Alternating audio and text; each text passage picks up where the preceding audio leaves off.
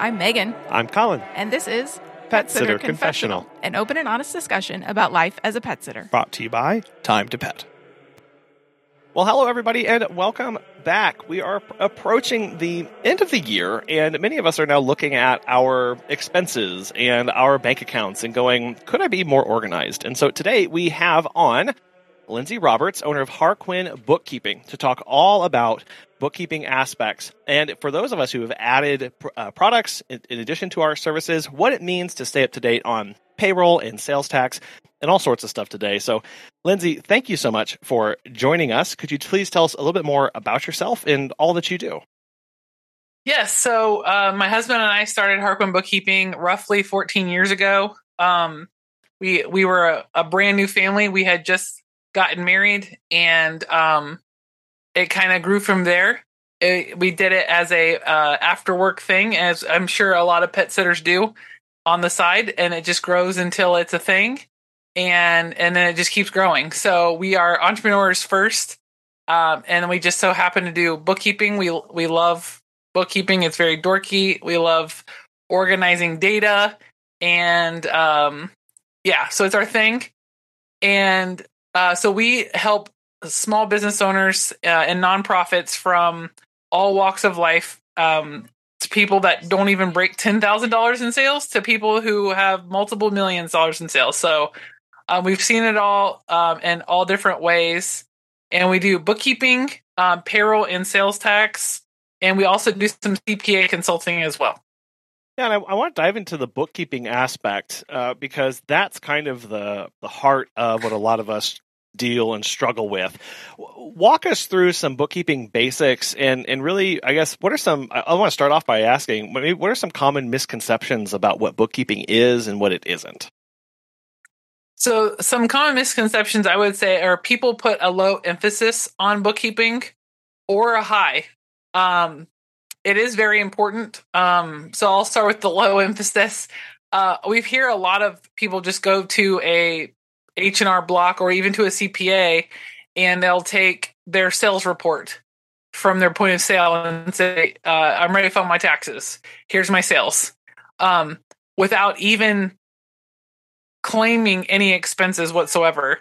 Obviously, you would hope that a CPA would stop you and ask questions, but I'm sure if you've been on this earth for more than 10 years, you know that people aren't paid to care, and they'll just go with the flow. They get a fee no matter what, and especially the H&R Block type of places. So they'll just take their sales report in and file their taxes, not knowing that they can even claim expenses. So bookkeeping is tying together your income and expenses into one report in order to file taxes on. And so if you're only claiming your sales, you're overpaying in income tax, basically. Yeah, that's that key aspect of going, we need to be capturing and categorizing these expenses. And I guess at the end of the year, saying, is this legitimate? Right off, what categories does this fall into? But you can only get to that step if you've been keeping up with the categories all along. Right. And I think that's where it's at. It's a panic, like, okay, there's a deadline. I got to get this done. Who cares? I'll just do it. And it like I said, they don't get paid to care. And if you're just trying to get it done, they're trying to get it done. And who cares? Hey, I overpaid the IRS. They'll stay off my back. I won't get audited now because I threw all this extra money at the IRS, is what sometimes you hear. So I'm like, well, good luck with that. But yeah, so there's an underemphasis. And then obviously as human beings, we also overkill things. Sometimes people are too meticulous in their bookkeeping to where it comes so complicated that they can't maintain it without investing so many hours, and then they just end up giving up. So it's important to do, but you don't have to say, categorize your clients by what size dog they have, in your financials, sure. Stuff like that. And so when it comes to things like tracking, we're talking about accounting for these in different categories. What kind of things should we be tracking, or what are some common categories that business owners should keep in mind?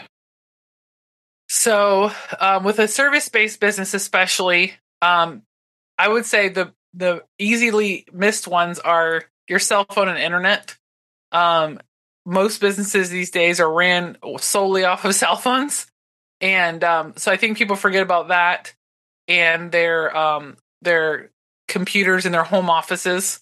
And then obviously mileage, tracking mileage, and also automotive expense separately. The reason why tracking it separately is important is because some years one will give you a higher write-off than the other, and CPAs ask for that information so they can determine, what's the better write-off, gas or mileage.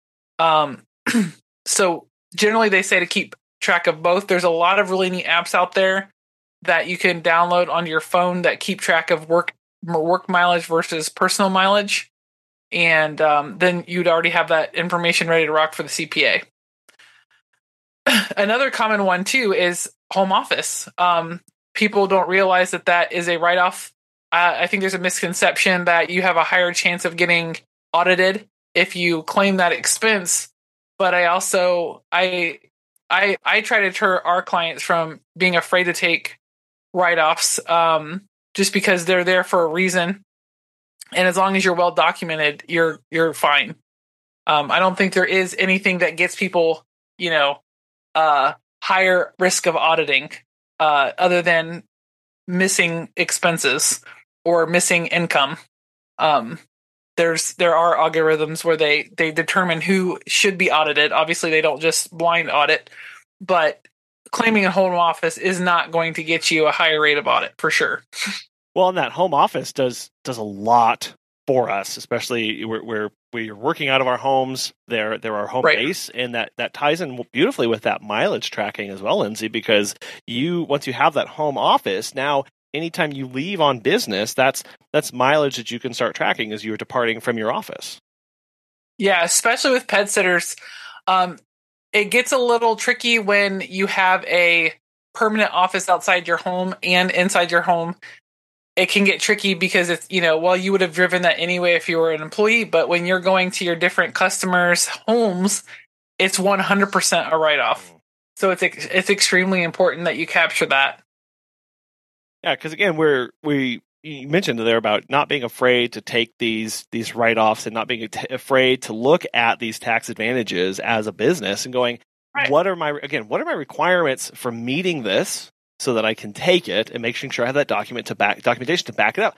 There should be as long as it's a legal process, like you said, it's there for a reason. There's another one that people are often afraid to use, and we could talk about this a little more when we get into payroll, but employing family members is also it's something that people have done for years, and that many people in this day and age, like the newer business owners, don't even realize is a thing. Employing your children is actually a huge tax advantage.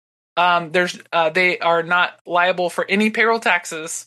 So it's a cool thing that is built into our tax law, and it's to encourage family businesses, but most people don't even know it exists. So we've talked about tracking. Obviously, we're talking about tracking expenses. Something that is new to a lot of pet businesses is actually the introduction of selling products.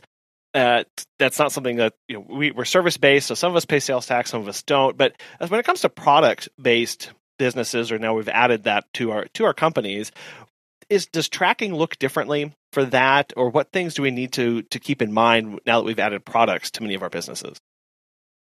Yes. So I know that there's listeners all over the United States. So the first thing I'll say is that the sales tax laws are different from state to state, and that you should look into what your state, how they handle services and products for that matter. And I live in Ohio, and in Ohio we have taxable services and obviously taxable products. So yeah, always know that, and always get second and third opinions on that, because some people, even when you call the state, don't necessarily know the laws like they should. So always get a second and third opinion on that. So when we're talking about products, in most states, when you sell products, you have to charge sales tax. Or what a lot of people mess up on is they will buy a product pay sales tax on the front end, and then sell it, and then charge sales tax again. And so the state ends up basically getting paid twice for the same product. That's a big one. Okay. Yeah. So the law is that the end user pays the sales tax. So if you are buying something to resell it, you are not the end user. So every state has something called a blanket tax exemption form. Normally, I just recommend people Google it and find it. Just put your state in front of the word Ohio blanket sales tax exemption form, and it'll pop up. But basically, you fill that out and you hand it to the vendor that you're buying product from. This could even be Walmart or Amazon, mind you, and say, hey, I'm buying this to resell. I am not to be charged sales tax. Again, that's one of those things of going, what are our options out there? And if we've never been exposed to these things before, sometimes we don't even know what questions to ask to move forward with these. Right. And a lot of people, they'll start dabbling into products and not realizing they should be collecting sales tax. And if the state catches wind and then, they notify them, hey, you have this obligation you're not meeting. Some people are like, well, I know that I should be, but I already paid sales tax on the front end, so it doesn't matter. The state will come back and say, well, you weren't supposed to. That's not my problem. I still need my money. And then I've had also people say, well, I paid sales tax for it, in this other state, but, the state you live in didn't get money. So they're going to say, well, I want my money. It's on you to go back and recover your money from the other state you paid. So there's no compassion there. It's very letter of the law. So you'll end up having to pay if you don't collect it from your customer. So either you're going to have to build that into your original price, or you're going to have to, print a bunch of those forms out and just have them on hand, or have it on your desktop of your computer and just email it when you get a new vendor. And that's just your new way of life. Again, sometimes in business, we commit to things without fully understanding the ramifications of now what are my obligations to seeing this through to its fullest. And this is definitely one of those of people turn to products and went, oh, well, my service business is down, so now I'm going to go over to products so I can try and make some more money.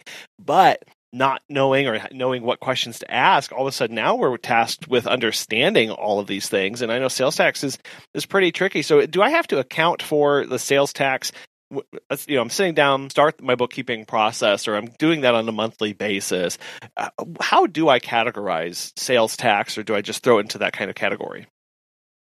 Yes. So sales tax will generally be charged on the front end from the your point of sale. So if you sell something for $1 and there's 7.25%, then I am going to try to do the math. I'm sure it's $1.07, but I don't trust myself. I'm an accountant. I don't trust my own brain. But so where do we account for the 7 cents? Basically is the question. So obviously $1 would be sales, and then the 7 cents would go into a category called sales tax liability. So because you have the honor of having a business in the state of fill in the blank, you now have the honor of collecting the state's money and paying it out to them. When you start to sell, the first thing you would do is get a vendor's license with that state, and then they assign you a schedule.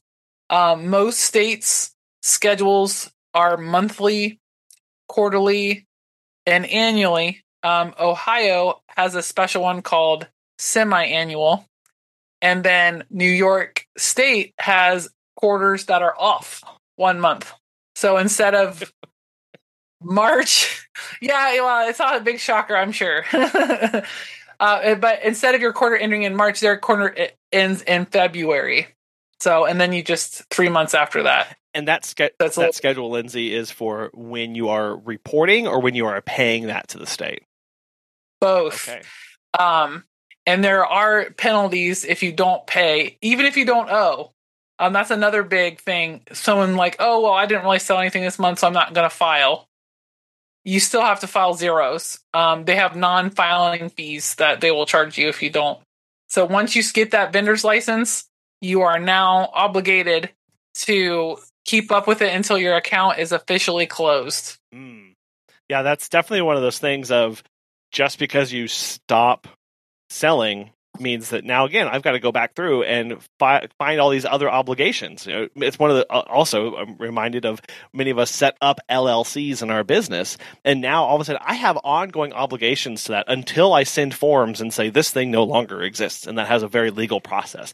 Becoming a vendor has ongoing commitments that we need to be doing. And I'm sure most of us had no idea that I had to be filing zeros, because why would you do that, right? Who would think you need to file zeros? Yes, and that's sometimes when we have somebody who, like, they had a small business and they're taking a break because of X, Y, and Z. They had a baby or they got sick or whatever. We always say that, and the people that don't listen always come back and say, hey, I got all these letters. The state normally will say, oh, you owe $5,000. They just make up big numbers just to scare you to take action and not ignore. But then they're panicking. They got like a letter in the mail. And so, yeah, that is a common thing. Like, people are like, oh, well, I don't owe anything, so I'm good. It's like, well, you still have to file zeros. Yeah.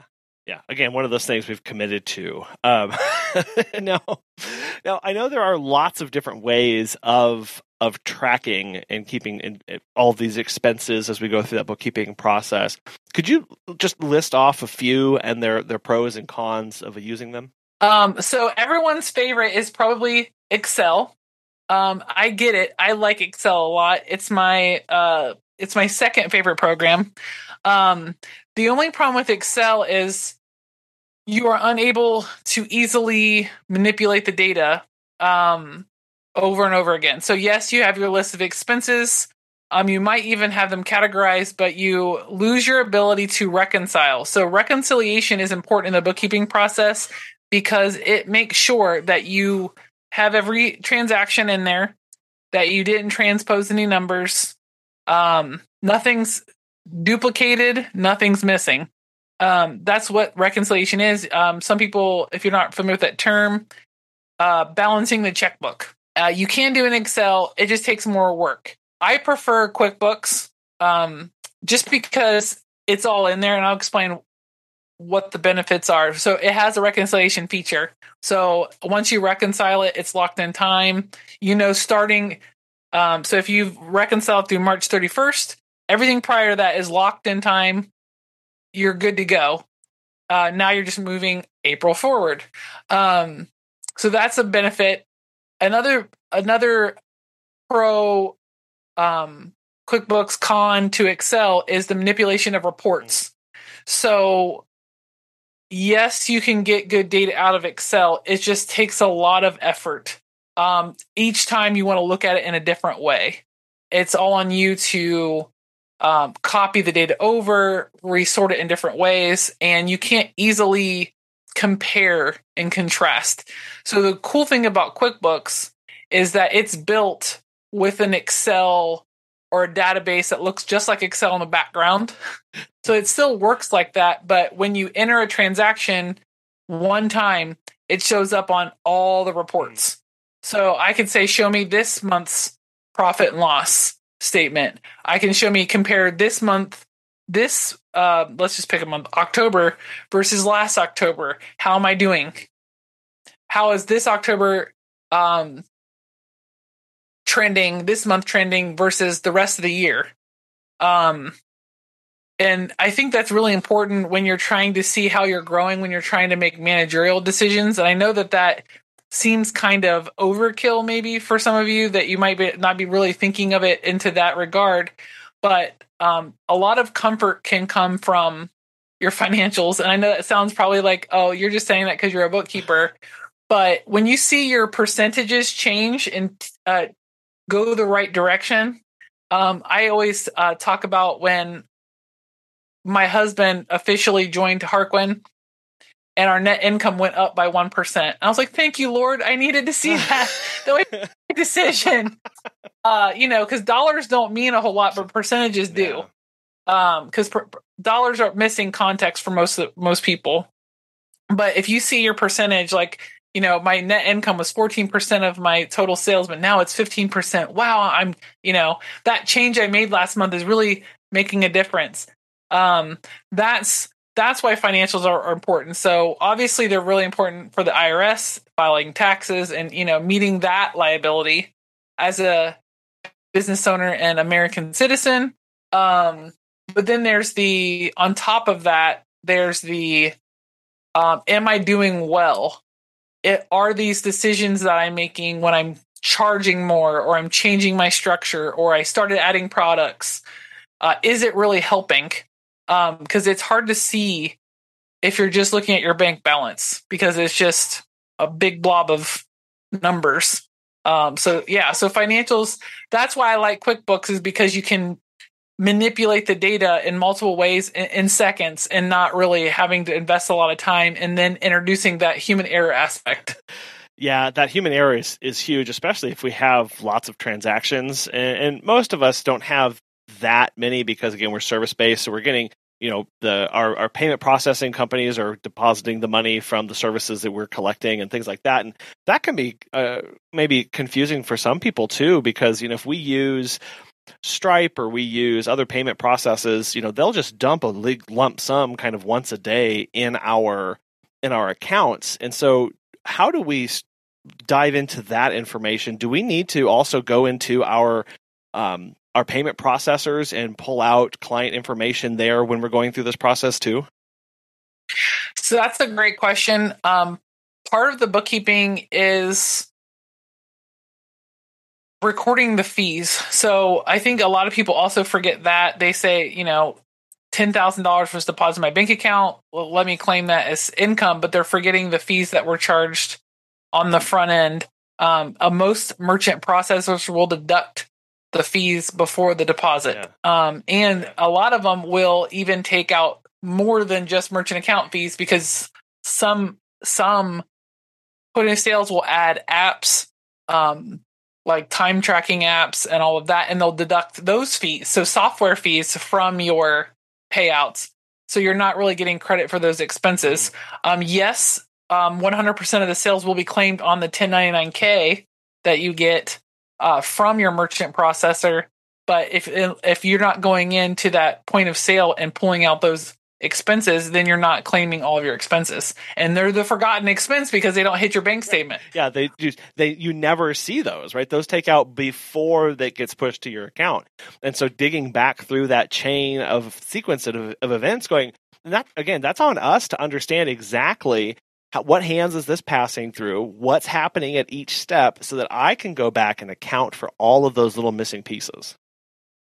Right. And so I would say the easy way to account for that, because obviously it's hard to account for something that doesn't exist. I think that's where people are like, well, what do I do? It's not in my bank, so how do I record it? If you have a bookkeeping software, the accounting term is called a general journal entry or an adjustment. But you just basically make an adjustment for the amount of fees that were taken. There's always reports in your point of sale that will tell you how many fees we're taking, and they break down what they went towards, like software, merchant account fees, or whatever. So you just make a monthly adjustment for that amount so that your sales are accurate and your expenses are accurate. But yeah, I remember when I was a brand new bookkeeper and I thought about that, like, what do I do? It didn't hit anything. It didn't touch it. This is not a real transaction. How do I enter it?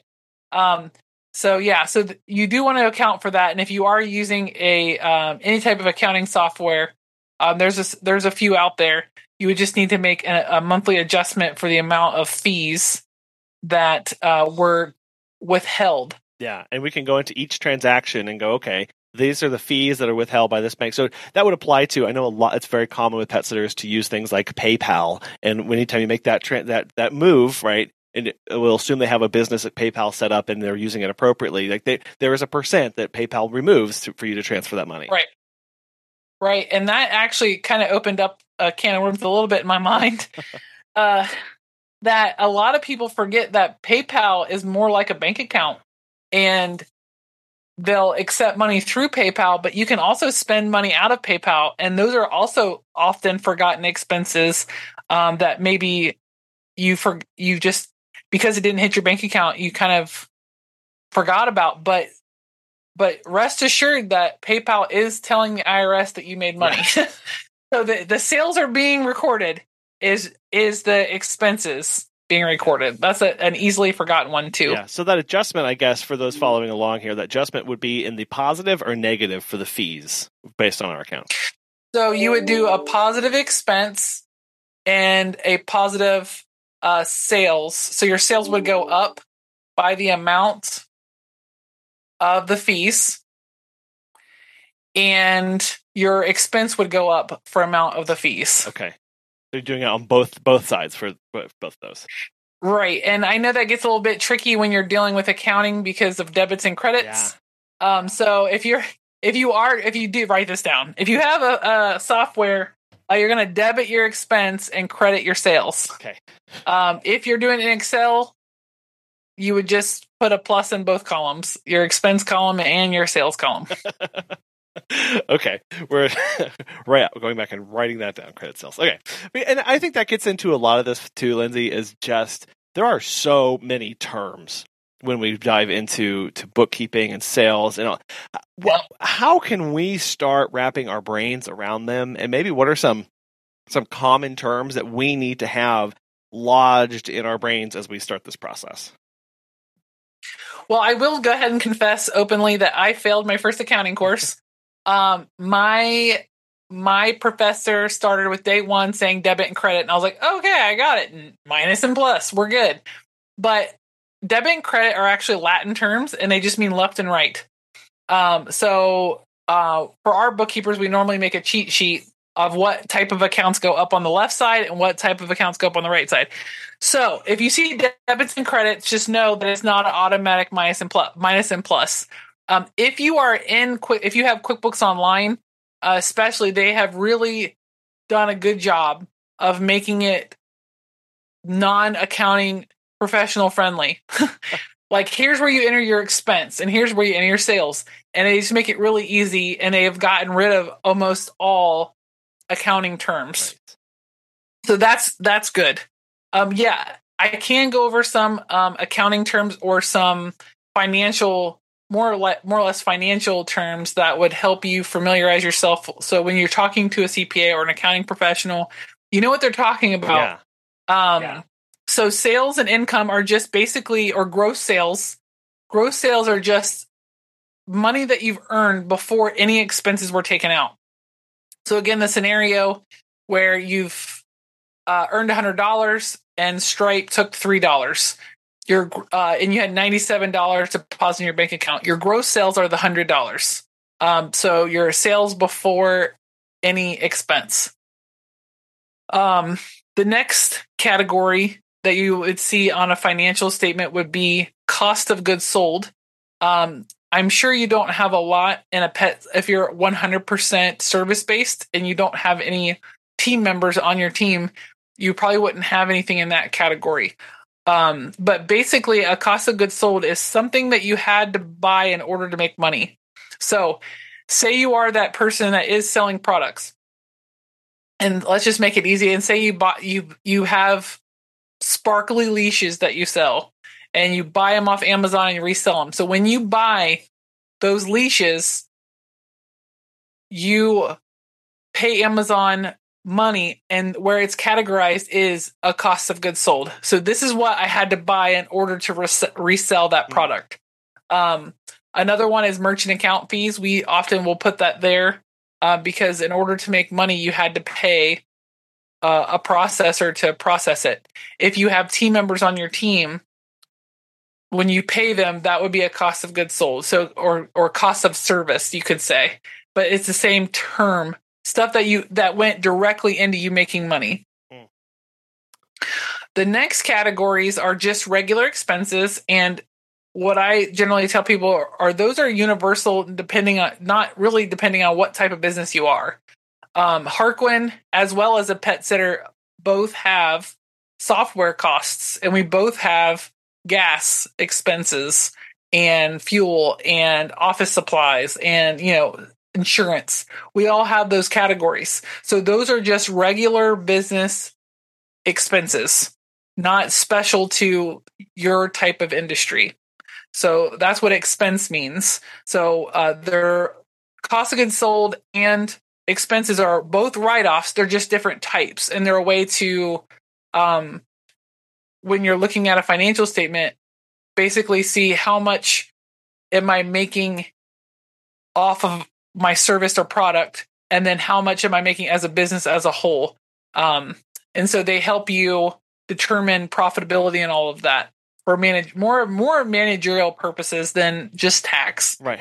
Tax-wise, an expense is an expense. But as you mentioned earlier, that's where all the power comes in here, right? When we can drill that, I hear this phrase a lot. Oh, I need to drill down into my numbers, right? Well, you can only drill down as deep as your categories go, and then you run out of abilities, and then you have to start hashing them out more. So that you said, oh, this is only for managerial. Well, a lot of solopreneurs, right? That's what we do, right? We are making those decisions for ourselves, for our business. We are trying to see, are my decisions making an impact? Or are these costing me more money? Or how do I adapt to these new changes? And we only know that when we have these things set up. Right. And it's no fun to find out, wow, 6 months ago, I really could have changed some things and made it a lot better.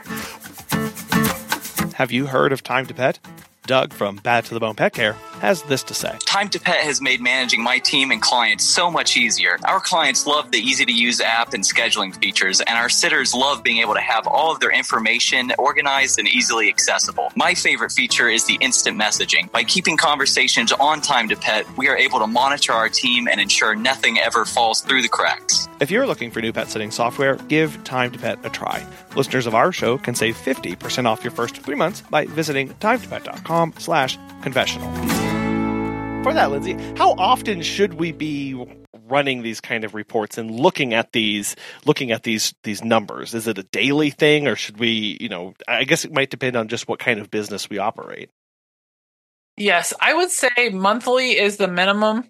I think like I said earlier, if you make it too complicated, then it tends to be this burden on your back that you try to avoid at all cost.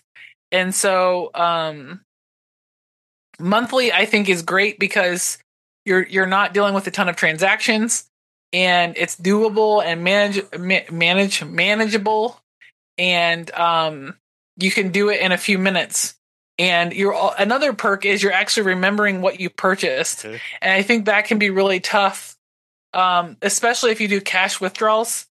It's like, what did I do in March? Why did I buy that? It's really hard to recreate things, especially Amazon. If you buy a lot from Amazon, it's just tons of numbers. And it's like, it's awful when I look at my own. I have to set that aside. Right.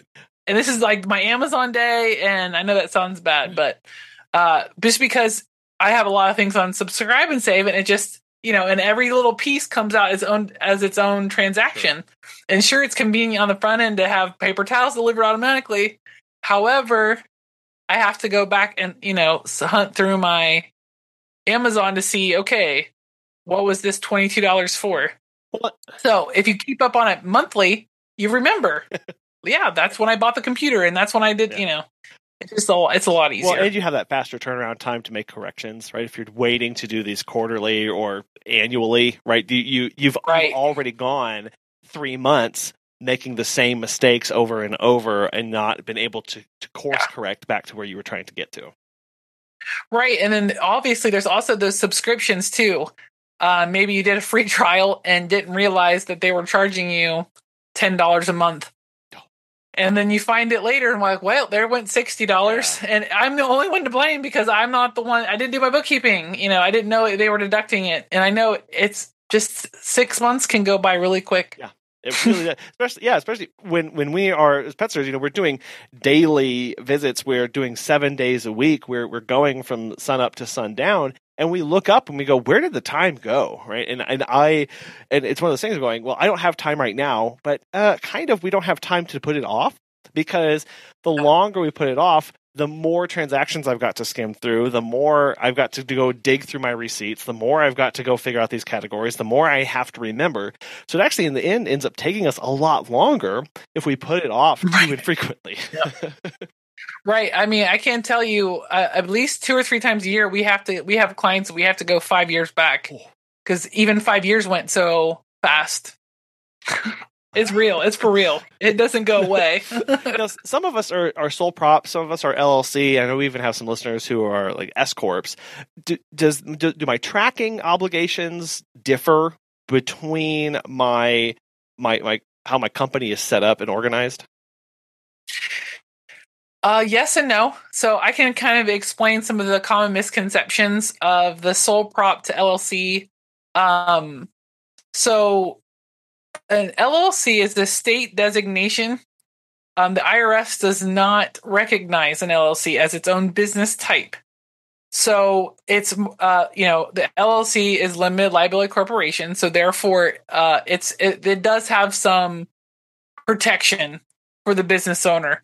But as far as the IRS is concerned, tax-wise, you are automatically still considered tax-wise a sole proprietor. So if you're an LLC or a sole proprietor, your net income for your business goes right onto your personal taxes. So it goes on a Schedule C and on your personal taxes. So in order to turn your LLC into an S Corp, it's called an election. You have to tell the IRS, hey, I would like you to view me as a S Corp and not as a sole proprietor. And they have to approve it. It's a quick little form on the IRS's website. It's actually not very hard at all to do. But once you become an S Corp, now you're saying officially we are doing 2 separate tax returns now. There's mine and then there's the businesses. So it does get more for real. Like when you're an S Corp, now you have 2 tax returns, right? Yeah. So that's a big deal. And so not only that, but here's where it gets tricky with the S Corp is now you are required to pay yourself a reasonable salary. And it's very ambiguous that on purpose on what reasonable means. I would, if you were watching me now, I'd probably do some air quotes, reasonable salary. So where some people really, really mess up and they end up paying so much more in taxes than they should have is they end up paying themselves over or almost all of their net income. And so they're like, oh yeah, so I netted 50 grand this year, so I'm going to pay myself a W-2 for 50,000. The whole point of an S Corp is that the small business corporation does not have to pay self-employment tax.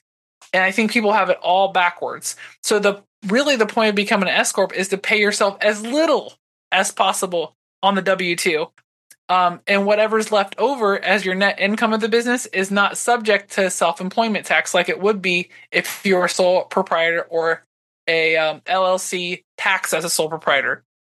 That's over 15%. Self-employment tax is when you have that tax bill, that's the majority of what you're paying. You're not paying federal income tax. You're paying Social Security and Medicare for you, the employee, and you're also paying the employer share. So it's over 15%. So that's where the big tax bill comes when you're paying the federal government, you're paying self-employment tax. S Corps are not subject to self-employment tax. So there's 15% savings on your taxes. That's significant. That's like almost everything you pay. The problem is when you pay yourself all of your net income on a W-2, you're now paying self-employment tax on your W-2. So you're even paying more than you would have paid if you just would have remained a sole proprietor. And so people have it totally backwards. So I would highly recommend that if you are an S Corp, that you look at how much you're paying on your W-2 before you get too close to year end, because you might have to stop paying yourself and just start taking the rest of it as owner's draws. Because like I said, there's so many people that I've seen when I'm doing their year-end financials and their S Corps, and they had negative net incomes because their payrolls were so high. I'm like, wow, you guys just paid way more than you would have. And now you're paying for 2 tax returns. and a payroll service that you wouldn't have had to pay for. Wow. So that's the biggest misconception. And that's not just any, like, the service-based industry. That's all business owners, for the most part, have that upside down. Yeah, I guess when we say reasonable, we tend to think larger numbers, right? I'm going to pay myself $120,000. But really what that is trying to get around is people paying themselves $1 and then taking everything else through the owner's draw and not having to pay taxes on it. Bingo. Yep. So, and I think they're like, well, it's a write-off. I want to pay myself as a write-off. And it's like, that sounds really great, but it's kind of missing the entire point. Yeah. So yes, that's exactly right. Because everyone would pay themselves $1. Yeah. And I always go back to that. When people want to buy a car in December, I'm like, why? If you could really write a whole car off in 1 year, why wouldn't everyone be doing that? Yeah, because they could just return it January 1st. Exactly. And here we are. Well, so we mentioned payroll a couple times, and I do want to dive into payroll because as we grow as business owners, we tend to bring on a member or two, but a lot of people are put off from hiring because of the big bugbear that is payroll and the insanity that is. So walk us through some payroll basics and really, how do we know if it's time for me to get a service, or how do we make sure it's manageable by ourselves? Yes, payroll can be a bear. And I think the reason it's a bear is because of employment laws. So I would always recommend you understand what the law of the land is, because that's where normally the biggest hurt comes from. Like, we had a client that started a restaurant in where we're from, Columbus, Ohio, and it was very wildly popular, and he was paying tips out. They had collective tips and they were divvying them out. And the law in Columbus, Ohio is that if you're a manager, you're not allowed to get tips. And he didn't know that, and somebody took him to court. So it's something silly like that. Who would have thunk it? And first of all, I would say, why didn't the guy just say, hey, did you, that was really mean to do that. And I know this is a weird scenario, but knowing your labor laws, especially if you're in California or New York, your labor laws are significantly larger than other states. So knowing that on the front end, it's going to help you tremendously. Just to know how to talk and communicate with your employees and how you're allowed to communicate. As far as sale or payroll taxes and apps, there are a lot of them out there. I know a lot of people probably use Gusto, or they'll use something connected to their point of sale, which is very, very convenient. It really is. You can start pretty quick and get it going. The only thing that when those apps fail you is that if something goes wrong, it's in the fine print that you are responsible. And actually, I see it quite often on emails that I get on behalf of my clients. That Intuit or Gusto, in the fine print, says you are the employer. You're obligated to make sure that we paid your taxes. Yeah. There's a very large document that the IRS would say that you're required to read in order to be an employer. It's called the Circular E. You could Google IRS Circular E, but that's basically what it says. And it makes sense from their standpoint. Somebody's got to be responsible. And if you could just blame the payroll company, wouldn't everybody do that and not pay their taxes? So somebody has to be, the ultimate responsibility. So I will say, stuff that goes wrong, it doesn't happen very often. So I don't want to be afraid, make you too afraid. However, if you do get a letter from the IRS or from your state or local government, some of us have local tax. Ohio has a lot of local tax, but not every state is like Ohio. That you should take it seriously and follow up. If you ever get the pleasure of talking to a human being at Gusto, make sure you get their number, because you might have to call them specifically. I know some people complain with different apps that they have a hard time talking to a human. And when it comes to letters from the government, you're going to want to make sure you have some kind of resource in arm's reach that can answer your questions. And like I said earlier, with the whole sales tax thing, if you don't pay, if you don't file that 0, you get a letter saying, we've estimated your tax to be $5,000. You want to make sure that you know how to respond and what to do. I will tell you, we get tons of letters on behalf of our clients because we're normally we get a copy of everything our clients get. And a lot of them are fluff or an error in the system or whatever. But still, it's your responsibility to take it seriously. And if you have a buddy who is a CPA or a friend who knows payroll stuff, try to get one of those buddies. Right. That way you have someone to bounce ideas off of. Or like I said, if you talk to anybody, a human, say you are getting started with Gusto, I would request to know a human's direct number. So that way if something does happen, you don't have to go through and wait on hold and hope that someone gets back to you and all that. That would be my biggest thing, is that you have a human to reach out to. When should I start thinking about getting help and looking for a service and somebody to run payroll for me? Payroll really doesn't take very long to actually run it. Where most people run into a wall and they want to get out of it is the due dates of the taxes. So I would imagine most people aren't going to hit the monthly requirement for the IRS, but some people do. So the minimum is quarterly, once a quarter. So we just ended the third quarter, heading in the fourth quarter. So right now, everyone who has payroll is doing something right now to send to the IRS, their state, if their city, their unemployment office. They're doing something. Yeah. If you withhold or collect $2,500 within a quarter, the IRS will say you're now obligated to do monthly for them. Everyone else is still quarterly, but now the IRS requires monthly and payments. Again, Lindsay, that's for withholding taxes, right? For our employees that we're putting on payroll.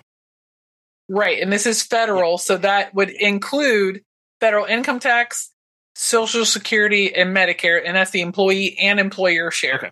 So when you add all that together, if you've hit $2,500 in a quarter, you're now required to switch to monthly. It really depends on how much you pay yourself or those other people. So if it's really not indicative of how many employees you have, but how much payroll is being paid out. And I think that's what really throws people off, is like, oh, I'm my only employee. But if you pay yourself a pretty penny, then you've hit that limit and now you're monthly. Right. So that is where people normally like, I'm out. I'm not, it's like, I can either try to do this myself and get like a $500 penalty, or pay someone $200 to not deal with it. It makes sense to not deal with it. That's where normally people, it's the remembering of the due dates and all the requirements. Now, one thing that you reminded me of is another requirement that people forget is, say I'm a pet sitter who had an employee in February and that employee quit, and I'm going into my slow season or whatever, and I don't really want to hire somebody right now, or I'm done with payroll for a while. You still have to file zeros. And even if you don't pay someone for the rest of the year, you still have to have a payroll company all the way until January when you do their W-2s. Yeah. That's the big one that people forget, especially if they're closing their business down. Say they went into 2022 and they closed their business down in February. It's like, well, we still have up until next January until, you still have to send a W-2 and you can't do it until January. Well, so that's a thing that people forget. I think that's one of the biggest things as small business owners, that we just have a lot going on. Like, and one day we're thinking about our families, Christmas, birthdays, marketing strategies, accounting, a certain customer, like all of that is in there at the same time. Yeah. And so it's all in this big pot of information. And then, oh yeah, I have to do this thing that I don't even like to do and I owe money. It's just so from left field, because normally small business owners, we're more of the creative types than the rigid checklist type people. And so we're thinking philosophical things, these big pie in the sky things. And it's like, this is so unpleasant. I have to stop all of that to pay this bill. So what should somebody expect to pay for a service to run payroll for us? If we're wanting to just get started and enter into that to run for 2 or 3 employees that we're paying biweekly, I would definitely run it multiple ways. Like, okay, how much does a bookkeeping firm cost? A CPA firm, an app, and then what am I going to get for my money? So one of the things that we offer with our payroll, we use Intuit Payroll as our processing platform, but you get a human being. And most people don't care to have a human being. Like, that's cool and all, but until they get the letter. And then they're like, oh, I wish I had a human being. That's why I really push human, like, think about that part of it, because you'll have to, that'll be your lifeline when something, scary comes in the mail. And the IRS is so great at wording their lovely letters on how they're going to come and take your property. Like that. I mean, that's like, are you serious? This is my first letter from you, and you're going to come take my property. It's just to get people to do. Yeah. Like, they want you to act. They want you to call. So they're going to put scary words. I mean, there's even a local tax agency in Central Ohio that will actually put the word subpoena on the letter. What? Like, you've been subpoenaed to talk about your tax bill. It's so good. It's just to get human beings to move. I get it. We don't like dealing with that stuff. But so I will say the price of everything's going up. So I would really do your due diligence and compare and contrast what the cost is. How convenient is it for me as a business owner to turn my hours in? And then what am I getting?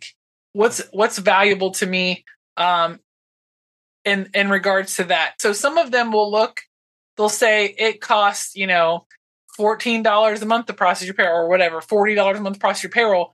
But there's always a end of year charge that people don't remember. How much are you charging for W-2s? And so there's that. Plus, one thing you also have to consider when you're getting a quote is how frequently you run your payroll.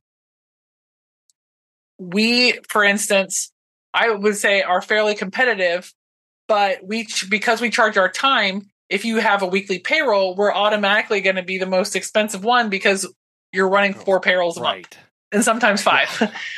So take that in consideration is if you're getting charged per payroll run, but some people think they have to file or pay weekly because maybe their employees won't accept anything otherwise. Then take that in consideration. Are you getting charged a flat fee, or is it a flat fee per payroll run? And I always try, if you're a brand new employer, I say try to do biweekly. Biweekly is the best because it's every other fill in the blank, every other Wednesday, every other Monday. If you're trying to float, if you have a 15th and the first of the month, you're like, okay, the 15th falls on a Saturday, so therefore I have, then you're always having to calculate what that date is, and it makes you just not want to do anything. Like, oh, I can't go on vacation now because all these things. And I like the pace of every other Wednesday I have to do this thing. And it's just locked in. And then, like I said, weekly is a pain in the rear end because it's constantly happening and for really little to no benefit to have to constantly be doing payroll. I think most people have gotten rid of that. And then also there's the check versus direct deposit. Most people don't really pay via check anymore because it is a pain in the rear. People lose their checks.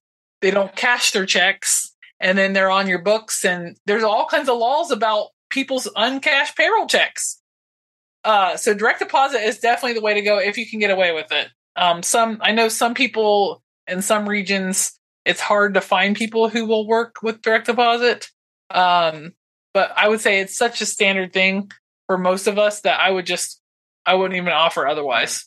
Lindsay, I want to thank you so much for joining us today and walking us through the essentials of bookkeeping, some common terms, and really tackling some misconceptions around payroll as well, and really what to look for to help get our time back as small business owners. I know this is kind of a big topic, and there's maybe some more stuff that we didn't get to touch on. So if people are interested in following along with Harquin, getting in touch with you, and starting to ask some questions for how to make sure that their business is set up well, how best can people do that? You could email us at admin@harquinbookkeeping.com, or you could message us through our Facebook page. That works really well. We have a couple of Facebook groups that are more specific to different types of industries. But like I said, you can just message us and ask questions. We love helping entrepreneurs. That is, like I said, from the very beginning, I love entrepreneurship. I've been an entrepreneur since I was 5 years old. I love it. I love the thought. I love the thought of families working together. It's just the coolest thing ever. And so we would love to help you at no charge. Just message us. You can use this as a sounding board, bounce ideas off of. We can give referrals. We love small businesses, and it's on our t-shirts. It's true. It's in our email signatures and our t-shirts, so it must be true. There you go, perfect. And Lindsay, I'll have those links on the show notes and on our website, so listeners can get clicked right to those. Again, I really appreciate you coming on and helping us tackle this topic. It's super important as business owners that we understand what we've committed ourselves to. So thank you for your time and for all the great information today, Lindsay. It was a real pleasure. You're very welcome. Are your finances organized? How are you keeping track of all of your expenses and making sure that they are categorized effectively? More than just an end-of-year kind of ritual, keeping organized means staying up to date with everything throughout the year, so we don't have to scramble. And it's easier for us to make decisions, not just at the year end, but for month after month and all year round. Being well organized with our finances means that those powerful decisions that we can make in our business come from knowledge of how our business is functioning at its core. And when we make business decisions about adding services or products or anything along those lines, we need to be able to sit down with ourselves, with a CPA, with a trusted financial advisor, and make sure that we understand all of the obligations that we are signing ourselves up for. The quarterly reporting, the sending in sales tax receipts, and all of that stuff comes with the decision to go into those new areas of business. Yes, they can help us grow. Yes, they can help us smooth over some of the downtime when pet sitting takes a dive. However, there are obligations that we have now committed ourselves to, and we need to make sure that we understand the entire breadth of all of that before we dive in. We want to thank our sponsor today, Time to Pet, and we want to thank you so much for listening. We hope you have a wonderful rest of your week, and we'll be back again soon.